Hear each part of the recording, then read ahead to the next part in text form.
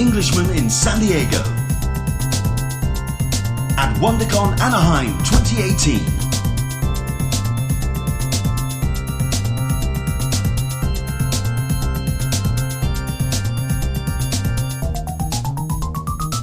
San Diego. I'm here at WonderCon 2018 with David Lucarelli, who's debuting his brand new book, Tinseltown, at the show. David, so tell us about this new book that you're debuting at the show.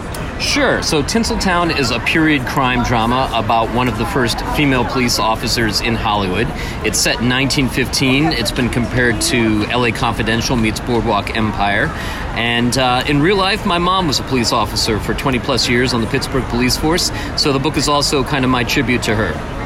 Now, I know, other than that book, how do you come up with the idea for the book?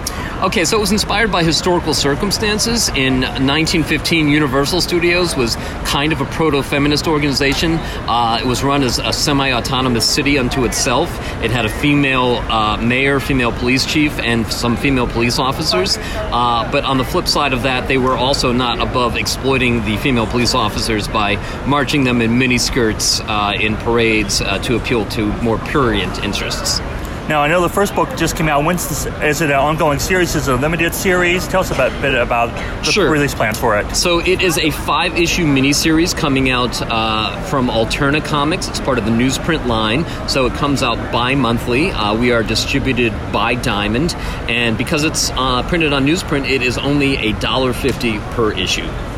Now, I know you also have a hardcover, which you are about to launch a Kickstarter for. Tell us a bit about that and the Kickstarter plans. Right, so that's actually a soft cover, but the other project that artist Henry Ponciano and I do is called the Children's Vampire Hunting Brigade, and it is kind of punk rock Buffy set in Scotland, coming-of-age gothic adventure. There are 2 volumes currently out, and the Kickstarter is for Volume 3, All Souls Day, but you can actually get all 3 volumes as part of the Kickstarter, plus a lot of other really cool rewards like an exclusive custom designed slipcase for all 3 volumes. You can get your own custom digital drawing done by our artist Henry Ponciano. And that book was inspired by the real-life Gorbals vampire incident. So in Scotland, the 1950s, hundreds of school kids went looking for a vampire in a graveyard. It was considered mass hysteria. They actually blamed it on comics at the time. In our book, they find what they're looking for. They form the brigade. Half century later, there's a couple juvenile delinquents named Gavin and Doug drinking in that graveyard on the night that the vampires come back.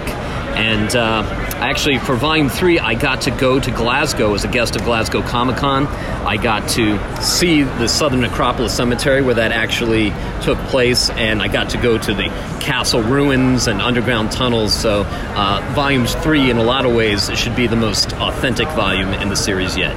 Now, being that it's Volume 3, where can people get the first 2 volumes?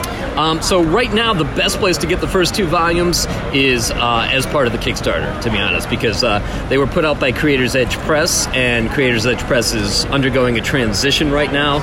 They're going to become more of a boutique label just for the owner, Travis Bundy, and his books. So we will be putting out all further Brigade books through my imprint, which is Abacab, and abacabstudios.com is the hub for all of my creative projects. Now, besides those 2 projects, what other stuff do you have coming up? I know you're also with Alterna. Do you have anything coming out other than Tinseltown through them? Nothing I can talk about yet, but I do have one other project I'll mention. It's called Dr. Zomba's Ghost Show of Terror, and that is the first play I've written and produced. It's going to be put on as part of the Hollywood Fringe Festival this June, every Saturday night in June, and there's going to be a Tuesday Pay What You Can show. For those unfamiliar with what a ghost show is, in the 1950s, before they put on haunted houses for Halloween, they would four-wall theater. They would put on a spooky magic show that was full of mesmerism and hypnotism and monsters and things like that. The climax of the show would be a blackout sequence where the audience is enveloped in total darkness and surrounded by supernatural phenomena. They had all kinds of interesting tricks that they used to do to make that happen.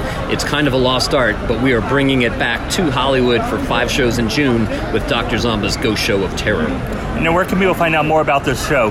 So just go to HollywoodFringeFest.org, and if you do a search for Zomba, it will pop right up. Zomba, Z-O-M-B-A? Z-O-M-B-A. Got it. Now, where can people find you on the internet read about all your projects? Yes, so abacabstudios.com is really the best place because that's kind of my central hub. But I live on Facebook under David Blake Lucarelli. Also at David Lucarelli on Twitter is a good place to find me. And any last words you'd like to tell our listeners?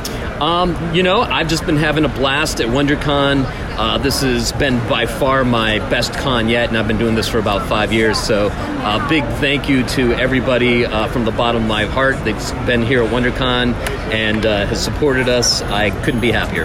Thank you for your time once again, David. Thank you, sir.